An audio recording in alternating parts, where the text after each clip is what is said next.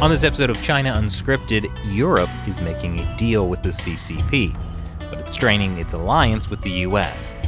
What will 2021 have in store?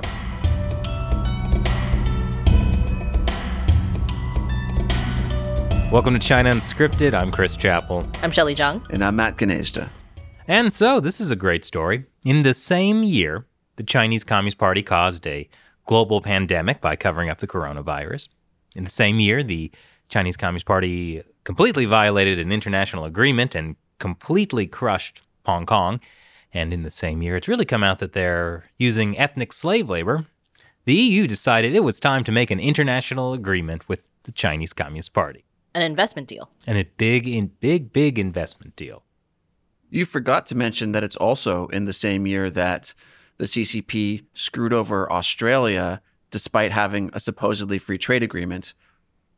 So there's also that. But again, hindsight is 2020. Well, so the reason Matt brings that up is because China and Australia have a trade deal where, free trade. But China has been putting tariffs and essentially banning imports. Right. It's not a problem. They They're can't put free. tariffs because it's a free trade. Mm-hmm. So what they did instead of tariffs is they just blocked the imports of Australian coal and timber and, worst of all, of course, lobsters. I found out that Australian rock lobsters don't have claws. What do they have? They just Guns? don't have Mittens. they just don't have big front claws. Really? Yeah. I saw a photo of them and I was like, oh, those look different than I realized. What pathetic And you realized lobsters. it wasn't a rock. It was a rock lobster. I'm sorry to our audio person for I'm sorry to the audience. We'll All just cut that. Anyway, so very few people will get that reference. That was a reference? Oh, you didn't know about that? I would think that you would know about B-52 is like obscure band from the 70s. Yeah, no, obviously. no. That's too obscure for you. Yeah. Wow, who you likes don't- Fortress Macross. B-52s is not an obscure band. I mean, I heard of them, but they kind of sucked. You have now just offended 1% of our audience. Well, Oh. anyways. Anyway, but yeah, there's a song called Rock Lobster. Okay. Well, all right. All right. No more obscure references. So Wait, is this a one-way street? Like you just don't want them from me? it's like a China deal. Okay. Well, so that anyways- sounds great. I'd love that deal, Chris. Well, so anyways, when I heard about this this deal Europe was making, my first reaction was, have you guys seen Evangelion? Okay, That's kind of an obscure reference, Chris. okay, I see where this is going. Well, anyways, there's this one character, Asuka, who looks down at the other characters, just like, here, I'll just film it on my phone. We'll add that in. This is going to be good. This was my reaction to the Australia deal. Pathetic. There we go. But yes, it is absolutely pathetic. So what is in this deal? Well, it's a historic deal. It's because, a historic deal. According to the European Commission, it's the most ambitious agreement that China has ever concluded with a third country, which is a little confusing. Who's the second country? Yeah, but And what about the WTO or the U.S. Free Trade Agreement This or is the Australia? already not looking good. No. But go on. I think it's possible that it refers Go to on. some term that we're just not familiar with. But anyway, according to the European Commission, this deal will require the Chinese Communist Party to deliver on obligations for the behavior of state-owned enterprises, comprehensive transparency rules for subsidies, and commitments related to sustainable development. Oh, so the Chinese Communist Party is promising to be transparent and open. Yes. That's and, always- sustainable. That's always worked. Well, the big win Well, for... it is more sustainable once they get money from Europe. Well, that is the big thing. China really has been hit economically very hard over the past several years with the trade deal, the trade war with the U.S., also things like the coronavirus. So this is actually what that, what was his name? Li Dongshen? Di Dongshen. Di Dongshen. Yeah, that's right. it is exactly what he's talking about. Do you want to For explain our it? audience, or- who's Di Dongshen and what is he talking about? Okay, so you might have seen that clip of this Chinese professor talking about the Biden administration and how Wall Street wasn't able to basically get the Trump administration to do what China wanted them to do, even though Wall Street are old friends of China, basically.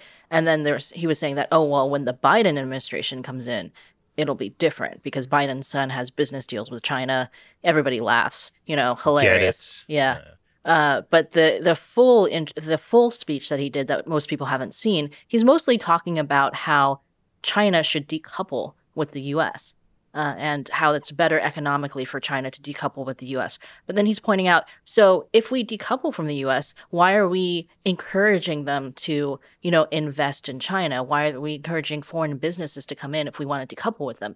And he's saying, well, the key is as long as we're dependent on the U.S. dollar, as long as we use the U.S. dollar, as long as we are investing in the U.S. stock market, it means the U.S. gets to call the shots. So if we get the U.S. and other foreign companies to come in, then we get to call the shots, right? If they're on our turf, if they're using the yuan, if they're investing in our companies, then we can be the one to, set the rules. And, the U.S. can't sanction us anymore. It won't matter.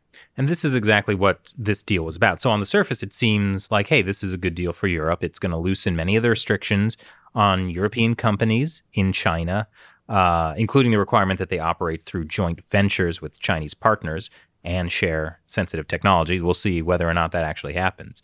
But it's supposed to guarantee that there's no more forced technology transfer. That's right. Well, what's interesting about that is for Europe, they're like, oh, great. No longer do we have to do joint ventures. No longer do we have to forcibly share our technology. But that should have never been a thing that they agreed to in the first place. Right? It's basically the CCP is saying all these things that we forced you to do that we really had no right to do under the WTO rules, we're going to now back off from that. Aren't we so generous? Exactly. And that's enough. You know what I mean? But and also I'm unclear from the way it's written so far because the whole thing is not completely written out, but it seems like certain things may only apply to state-owned enterprises. There are some specific things that apply to state-owned enterprises, but I think forced technology transfer rules, limiting that, and the joint venture apply to all companies. There is also, Chris, to your point, a specific part about financial services industries, Wall Street or the, city of, the European equivalent of these, big investment firms, that they'll be allowed to, come in without having to do joint venture requirements for banking or securities trading or insurance or asset management, all of these things that these financial companies had wanted for many years to be able to come in and, you get into the China market. And so, there's a commitment in this to keep opening that market to EU investors. Right. Well, I think the timing of this deal is very interesting for a number of reasons. They've been trying to negotiate it for 7 years. Basically stalled up until very recently. European officials are saying that the breakthrough came in December when China said they would agree to stronger commitments to observe standards on forced labor and climate change. They didn't really agree to observe stronger commitments, though. Yeah, well, specifically, it was China has agreed to, quote, make continued and sustained efforts, end quote, to ratify international conventions on banning forced labor. And this is that is not a promise to do it. It's not there are no consequences if they don't. There are no inspections. This is a deal where Europe has very knowingly sold out human rights, any kind of international transparency, just for the sake of essentially Europe's financial deep state. Well, I mean, they promised to make sustained efforts. Continued effort. But also significant about the timing, we were talking about this earlier, is this was something pushed forward by Angela Merkel, primarily for the benefit of German car makers. But there's going to be a bit of a shakeup in the EU power structure, correct? Yeah. Well, the presidency of the Council of the European Union changes to a new country every 6 months. So for Germany, it was July through December 2020. And so now that it's January 2021, it's a new country. Right. And so Germany wanted to push it through by the end of December, which they did, by it, I mean the initial agreement for it. Right. It still needs to be ratified. Right. But Angela Merkel wants credit. And also, she supposedly is going to leave her post by the end of 2021. She's been German chancellor since 2005 or something. Like a really, really long time. And in that time, very pro-China, opened up Germany to a lot of Chinese investment. Right. So she says she's going to not run for another term after the elections in Germany this year, which may or may not be true because, sometimes politicians don't tell the whole truth. But let's assume that's true. She wants to push through something. Like I read something about how she wants this to be one of her legacies, like securing a China deal. Oh, it will be part of her legacy. Yes. Oh, well, so just to go back to it, like the ratification part of this agreement will basically take a little over a year, by which point the presidency will have passed to. Next is Portugal, and then it goes to France. Then it goes to Slovenia, and then France will be January through the end of June 2022. Which is when this would be ratified. Maybe. Well, maybe. Yeah, it maybe. depends on how things go. But then interesting, after that, it goes to the Czech Republic or Czechia. I don't know which one they use. It's let's just call it the Czech Republic. The Czech please. Republic. Thank you. And they have a very different kind of stance towards China than a lot of the... Not all of the Czech Republic. I think Prague. actually the president of the Czech Republic is pretty pro-China. But the mayor of Prague is Very pro-Taiwan. very awesome. Yeah. Yes. Yeah. But one more thing about the timing of all this is that it happens before a Biden administration would begin. And actually, apparently, the Biden administration tried to encourage Europe not to sign it, that they wanted to wait until after Biden assumed power. Right, because Biden has been talking about working with our European allies to counter China. I kind of feel like our European allies just poked us in the eye. Oh, that's a good point. Was that I didn't get the reference. Oh, Biden was like, the problem with Trump is he's gone poking in everyone's eye. Okay, you got to work on the Biden impression, I think. Oh, Come gosh. on, man. Come on, man. That's good. Let's just play the clip. Oh, that's a good idea. Yeah, we can do that. No, here's the deal. The question is, what is the appropriate behavior that they have to engage in international trade with us? And they have to play by the international rules. And what we have done is we have disarmed ourselves. We make up 25% of the world's economy, but we poked our finger in the eye of all of our allies out there. Wow. All right. That was exactly like my performance of it, I think. It was Okay. Very, very accurate. So, that it is like the European Union kind of poked the U.S. in the eye. Well, yeah, like Biden's point has been that he is going to work with European allies to counter the Chinese Communist Party. Look at what our European allies are doing. Not specifically very interested in countering the Chinese Communist Doesn't Party. seem that way. With allies like that, who needs enemies? Amen. Well, I think that it is a good point, Matt, because I think that for 4 years, essentially, Trump has... I don't think Trump meant to do this, but because he's such a controversial figure and he kind of sucks all the air out of a room, or like the media love covering him, love/hate covering him. So it's always, everything is framed in terms of like what Trump is doing or reactions to Trump or whatever. So, seeing that the EU did this, even though it's not going to be Trump, that it's clear that their behavior was not necessarily because they just disliked Trump and that's why they were siding with China. Yeah. And I've seen some reactions from people being like, okay, I don't like Trump, but Europe's actions actually make it look like he has a good point about what Europe wants to do and the EU wants to do. Right. And I think one of the points, regardless of who's in the U.S. White House, it's like Matt still thinks Kanye is going to win.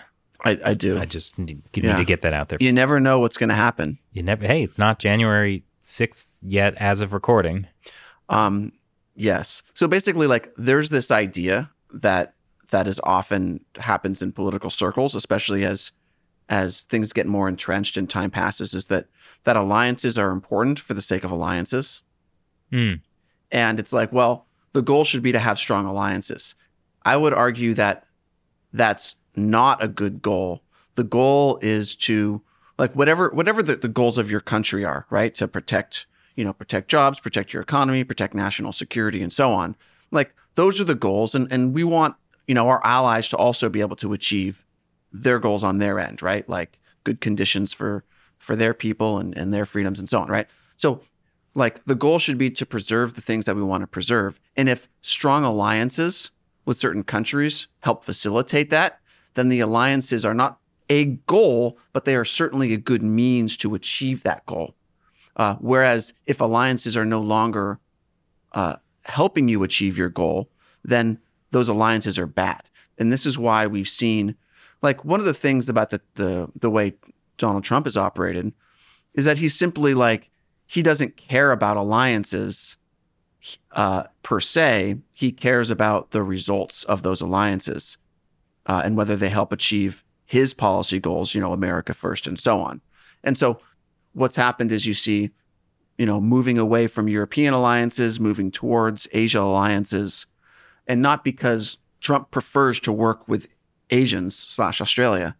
It's just that, like, it seems that the Trump administration had seen those alliances as better to help the U.S. achieve its policy goals. That's a really good point. I mean, it's like a abusive relationship. You don't maintain the relationship because you want to maintain the relationship. You recognize that it's dysfunctional, and then you end it, and then you move into something better. Well, I think that, the whole multilateralism becomes its own end goal. Mm-hmm. And that's something that the Chinese Communist Party has actually taken advantage of in terms of its propaganda apparatus. And how it works with other countries or how it talks to other countries. Because Xi Jinping has been great at using that type of language to make it sound like, China is interested in peaceful development. We're interested in win-win. Mutual cooperation. Right. And the point is the cooperation. Right. But cooperation isn't good or bad itself. It depends on what the terms of the cooperation are. So if you are cooperating, but it's on the CCP's terms, that's probably not good. Well, that's the thing. Like, we have seen how the Chinese Communist Party operates over decades of actual, like, lived practice. Like, we saw how they have violated our lived experience, whatever. I'm on a roll, Shelley. Don't interrupt. It's once the rock starts rolling, get out of the way. I'm working on my Biden, folks. Okay. I did not get that. I did not realize that. I was not ready for this but transition. Sometimes the rock is rolling and then it hits a corn pop. I think the rock is off the rails right now. And I had a point, and the point was that, like, look at the WTO. When China joined the World Trade Organization, they have violated every single rule in the World Trade Organization since it began. As I mentioned at the start of the episode, they threw out the agreement it made with the UK over Hong Kong. That international agreement meant nothing to them. As you mentioned, the free trade deal with Australia, that we've seen how this plays out, and how it will play out is the strengthening of the Chinese Communist Party. It will continue to persecute its own people, and it will just make Europe vulnerable to the Chinese Communist Party, which is still hostile. I do have to say that in terms of the WTO, it's not that the Chinese Communist Party has broken every rule, because they love to enforce the rules when it comes to other countries. So it's it becomes a whole thing where it's like rules for thee, but not for me. So yeah. They definitely criticized Trump's trade war using the WTO structure. Right. Or, when the Obama administration was bringing cases in the WTO towards China for dumping different, I think tires was one of the things and whatever. Of course, those were very unjust, but on the Chinese Communist Party side, they brought a lot of WTO, they brought cases against the U.S. So, it's fine when you want to use it, but when other people use it against you, then it's not good. It's horrible. Again, the same thing is happening in Australia. Australia's saying, hey, what you're doing is violating the WTO rules. And they don't care.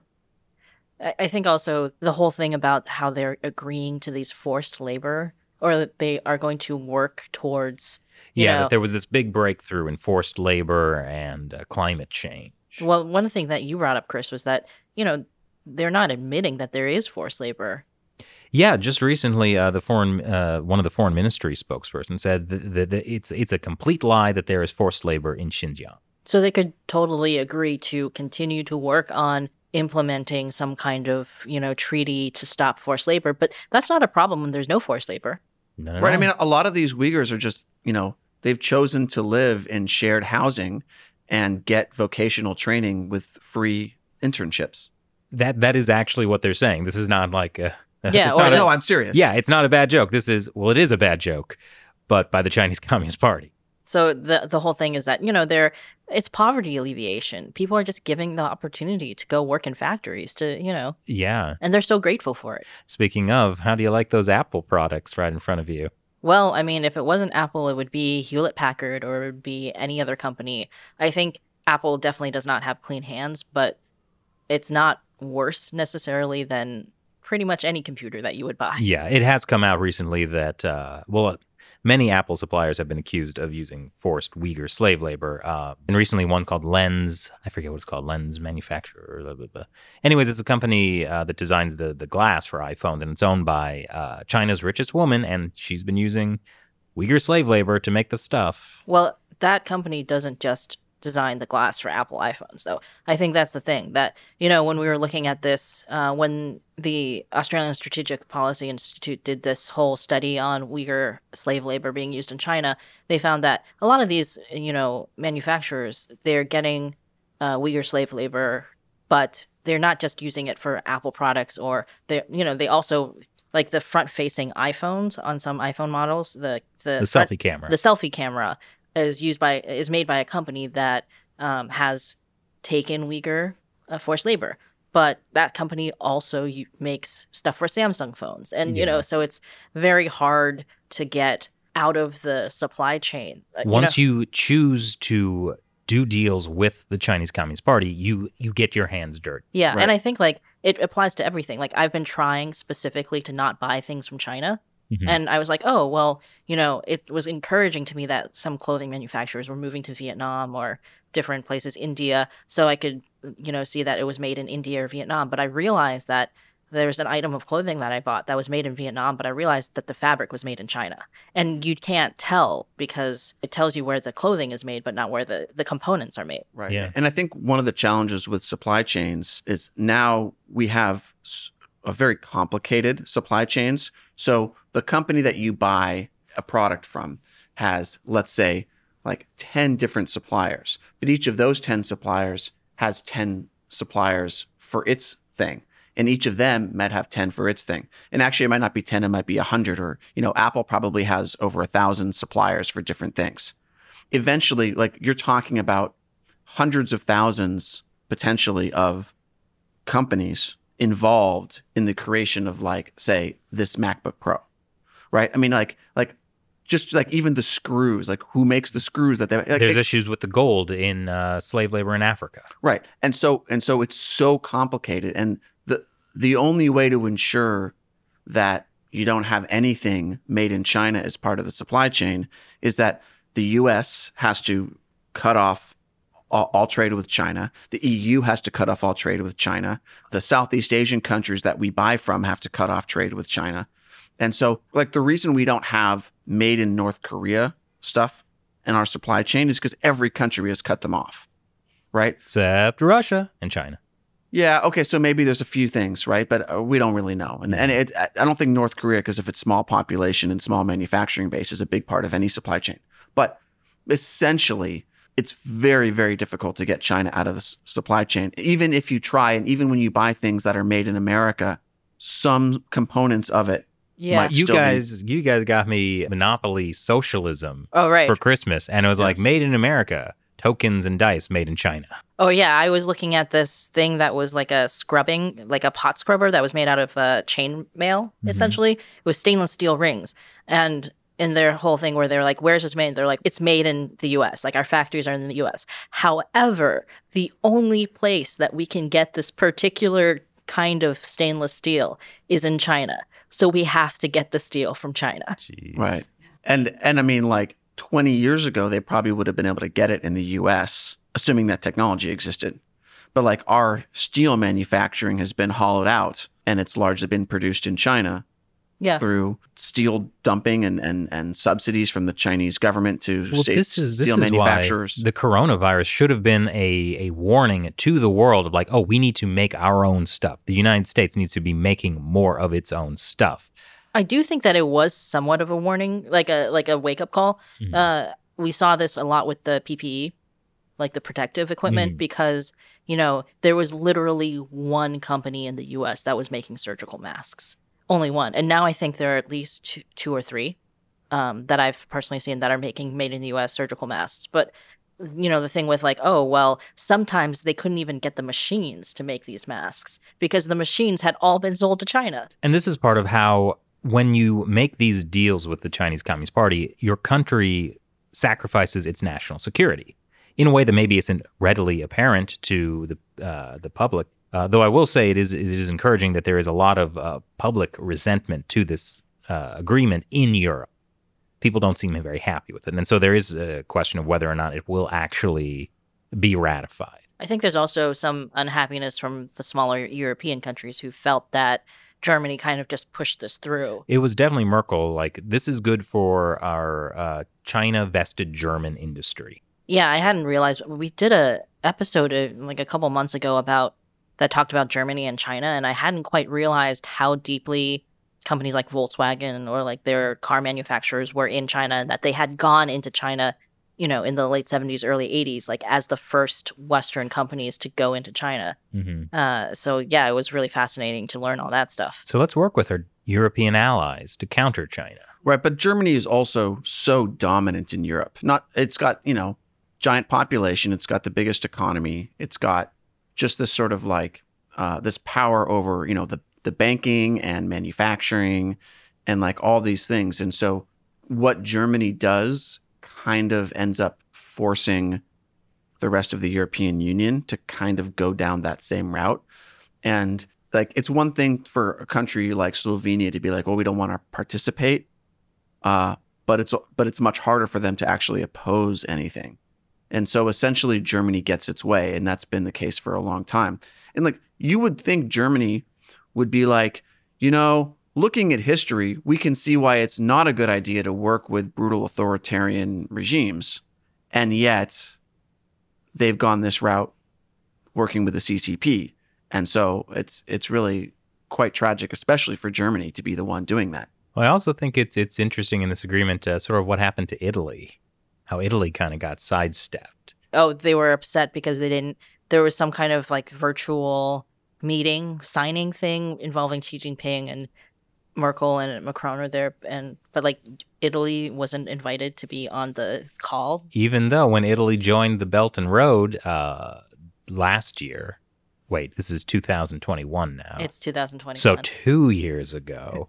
I was like, oh, Italy is China's best friend in Europe. No. Well, I mean, there have been a lot of countries that have been China's best friend in Europe. That's true. Currently, Italy is being blamed for starting the coronavirus by the Chinese Communist Party. Partially. It's one of many countries. They have several kind of feelers out, and like we'll see which one pans out. But it's also like it shows how the Chinese Communist Party does things. Italy was a big foothold into Europe. Now that it's been used, whatever. We don't need you anymore. The point is, 2021 is looking like there's still going to be lots of stuff for us to cover on China Unscripted and China Uncensored. I do have to go back to a point about this deal that I forget, it was you or Matt who were talking about. Oh, I think it was you, Matt, about like the country losing their national security. That was you, right? I will take credit for that. But there's an interesting tweet from the vice president of Taiwan, William Lai Ching-te, who was saying that with signing a trade deal with China, you have to be careful because you only see what you can get. You don't see what you could lose. And what you could lose is, something that's even deeper than slave labor or weaker labor rights or whatever. It's something that goes to the heart of democracy. And that's something that Taiwan had learned. Wow. So basically getting your trade deal with China is like getting your wish from the monkey's paw.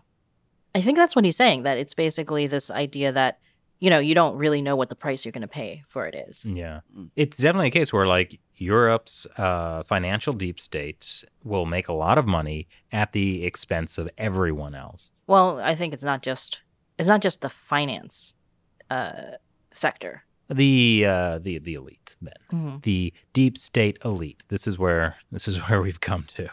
Well, I mean, you say deep state, but I think like what that actually is we're talking about, people in Europe's financial industry, the manufacturing leaders like Volkswagen and some of these other companies.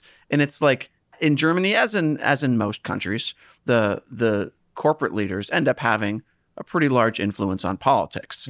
And so this is what you're referring to as the deep state. Yeah, forces that are not elected by the people, but still have a incredible amount of say in what happens politically in a country. Yeah, and I think that is, it's always a risk in any country, whether it's a liberal democracy or not. You end up having these interests play an outsized role in politics, more than is necessary for them to continue sustain business operations. They want to have even more influence to get more, It's more no gain. longer capitalism; it's corporatism. Yeah. So I think that's a big risk, and I think that is what you see at play in Europe now, and it's also what we've seen in the U.S. for a long time. And one of the things that's changed over the last few years is that Washington and Wall Street have kind of butted heads quite a bit, with maybe Treasury Secretary Mnuchin in the middle, trying to like balance out these interests. Former Goldman Sachs, which is another example of how this all works when you have, top investing financial firms becoming high-ranking politicians after they retire. I remember when like a reporter had asked Trump in 2020 something about like, won't your new policy hurt companies like Apple? And Trump is just like, whatever. And I was like, it's funny because, of course, like that's a super undiplomatic thing to say. But also, like the sentiment there is that the White House is willing to reject corporate interests. And actually, there's quite a bit contained in that whatever. Even there have been Trump supporters that are Wall Street types who have interest in China, too, that have been trying to influence the trade deal and different things. So I think it's not necessarily... I think it's a pretty bipartisan problem. Well, it's definitely, there have been Wall Street types who are pro-Trump, but it's an issue where Republicans and Democrats have both been infiltrated and subverted, and also both sides have actually done a lot of good things. So it's kind of a bipartisan success and failure. Yeah, there have been some actually great bipartisan successes in 2020. In June, Congress passed the Uyghur Human Rights Policy Act.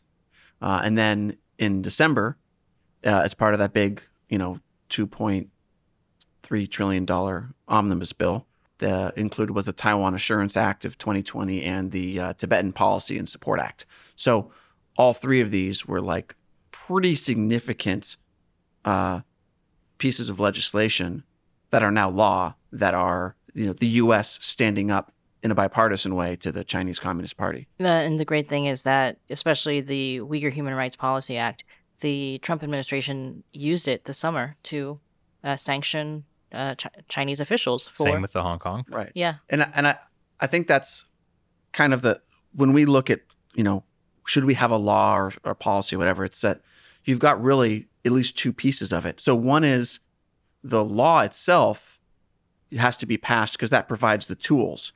But the tools don't do any good if they're sitting in a drawer. It's the White House that has to actually use those tools to do the thing that they're designed to do. So in this case, sanctioning specific officials. So the White House is going to put together, or it has this in 2020, put together a list of people to sanction. Right. And so, hopefully this year we'll also see the White House using these tools from the, Taiwan Assurance Act and the Tibet Policy and Support Act to actually take the action that the legislation paves the way for, but does not obligate. Yeah. What you're saying is there's a big range in how the president can actually enforce these bills. Like with the Hong Kong thing, Trump could have sanctioned some like no-name official that had no impact. They didn't have to sanction anybody, actually. Yeah, it was like a year, right? Yeah, they had a year to determine whether anybody was sanctionable under the law. And then they had to just, report. Some of it is in the law, like you have to send a report to Congress about certain things. But like whether or not the sanctions are implemented is up to the executive branch. Mhm. Yeah. So that's what Matt's saying. It's like Congress provided the tools, but then it was up to the White House to choose how to use that. And fortunately, they were chosen to be very effective at targeting the Chinese Communist Party. They Right. sanctioned Carrie Lam. And so also what this means is, from a viewer perspective, if you're, an American watching this, like, you got to keep in mind that you need to tell the White House or tell, whichever White House administration official has these tools, like, now you got to use them. And, as media, you got to increase the pressure on them to use these tools. And so, like, we as Americans have to make an effort to get the tools to actually be used. And I think that with some hard work and continued pressure, we can actually achieve that. I think the ironic thing is this bipartisan consensus in the U.S. about how to treat the Chinese Communist Party is now actually putting us at odds with our European allies, who have a very different take on China relations, as we can see in this bill. And what it makes me really wonder about is what do they plan to do with Huawei, especially Germany, Merkel and Huawei. Oh, yeah, because this was a big thing that the U.S. did in the last 2 years is they essentially led the rest of the world to start rejecting Huawei, something that looked almost impossible several years ago, that like Huawei was just going to continue its march of domination by providing, all these low-priced telecom equipment to everywhere around the world. And how could you say no if it was, just cheaper to use Huawei? And then the U.S. kind of stepping forward and doing these things, and like the whole Clean Networks initiative that really made a huge difference in getting other countries to step up and say, we're going to join the U.S. initiative, which essentially would ban Huawei and ZTE and other Chinese companies. Actually, that's a great piece of leadership, is the Clean Networks, right? That's a great way that we've gotten a lot of countries, about a quarter of the countries and many of the most economically dominant ones are all on this Clean Networks thing Contrary to the message of the U.S. has withdrawn from global leadership. This is a good example of the U.S. showing really strong global leadership. I think so. Yeah, I think that's done really well, and it's also something that's going to continue, I believe, even with a different administration. Kanye, he means Kanye. I mean Kanye. Yeah. Well, so since it's if we have no more to talk about this Europe deal, maybe since it's now the first podcast of 2021, any visions, any resolutions? Personally, or like things we're looking out for China? Anything. We are, in fact, recording this on January 1st, by the way. This Yeah. is how we're spending our Happy New New Year's. Year. Happy New Year. Maybe one of my resolutions is to take a vacation at some point. Do you think we might be able to do that at any point soon? No. One of my resolutions was like, be okay with doing nothing. This year? Yeah. Okay. Like, as in, if you can't go anywhere, you can't do anything?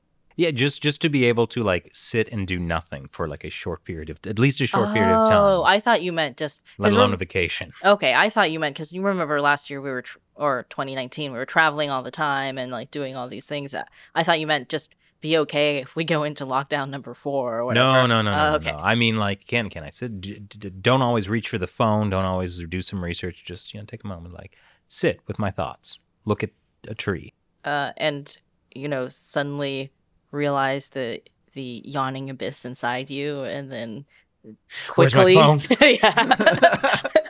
Yeah, actually, that's a pretty good one. And for me, in 2019 and the early part of 2020, I was looking at Twitter so much. Yeah. And I was tweeting so much. I mean, we had to use it in Hong Kong, I think. Mhm. And I was glad because, we're kind of getting It information connected out us. and connected us to a lot of people. But yeah, I think just after I literally started losing my hair in like May, June, just around the time that the national security law was being implemented in Hong Kong, and I was literally waking up at 3 or 4 in the morning because I couldn't sleep, and then looking at Twitter to see all of the terrible things that were happening in Hong Kong. And then I was just like, I have to stop doing this. I'm literally losing my hair. I have to stop doing this. So I've really cut back on Twitter usage in the last few months, and I think I'm a happier person. How about you, Matt? I'm gonna make continued and sustained efforts to stop making bad jokes. Oh, Uh, there's a lot to that. And I think that is a great way to end the first podcast of 2020. 2021, Force of Habit. Actually, nothing's going to change. It's all going to be the same.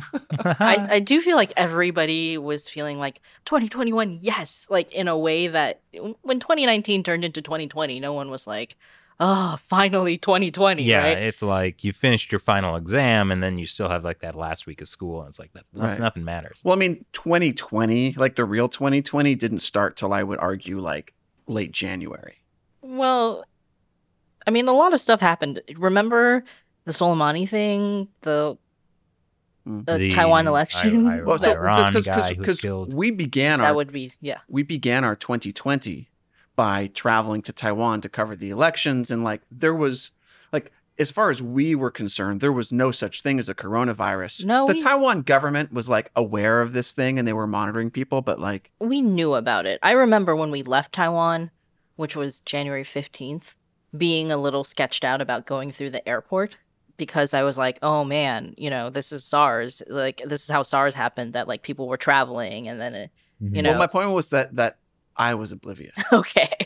No, because I definitely remember because the report started coming out in early January. And Taiwan was more can involved. Can I just make the point was that like for most of that first couple weeks of January, the coronavirus wasn't really a thing, right? Yeah. And it certainly wasn't part of the international attention. And I would say it didn't really become internationally known until January 22nd when we published our first episode about it on China Uncensored. Yeah, okay. We led the way.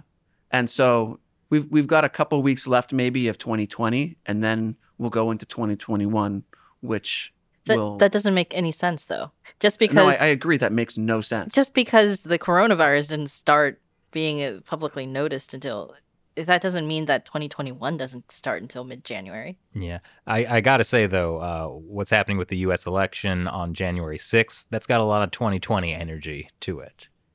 And if you don't know what I'm talking about, you should be watching America Uncovered.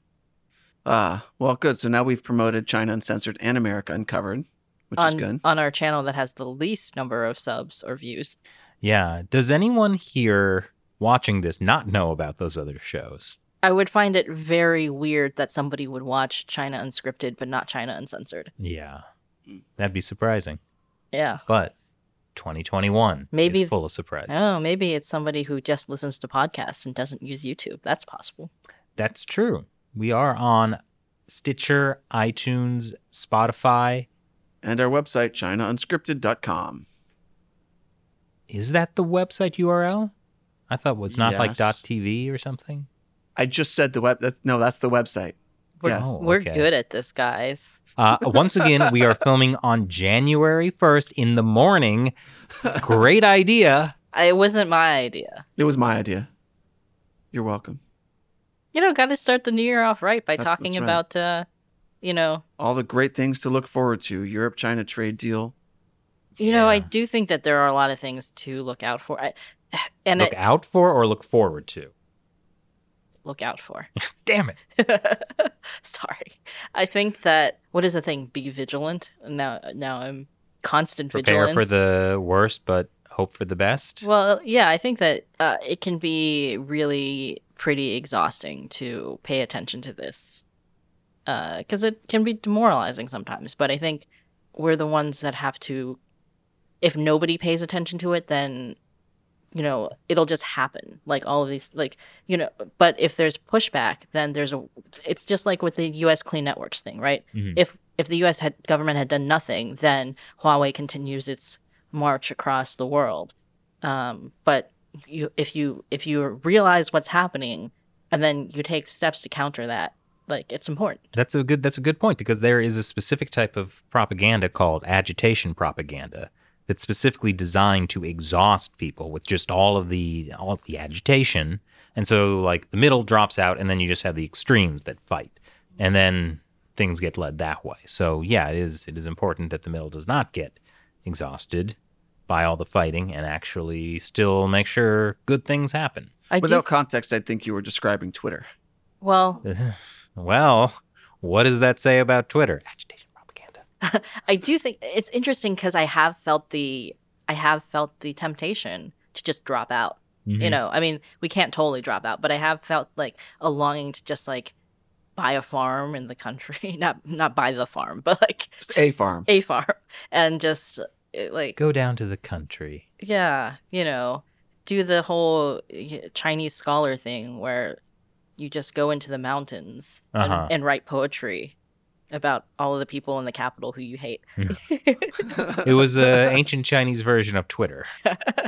Well, I mean, there were good things that they did too, where they were like, oh, you know, it's time to disengage from like the corruption and, you know, try to find a different way of living or whatever. But Decouple from the corruption, start clean living. It's good. Go on. okay. He, what was, I'm what going to was the make language? continued and sustained That's it. efforts, but it's not enforceable. I didn't even understand if that was a joke.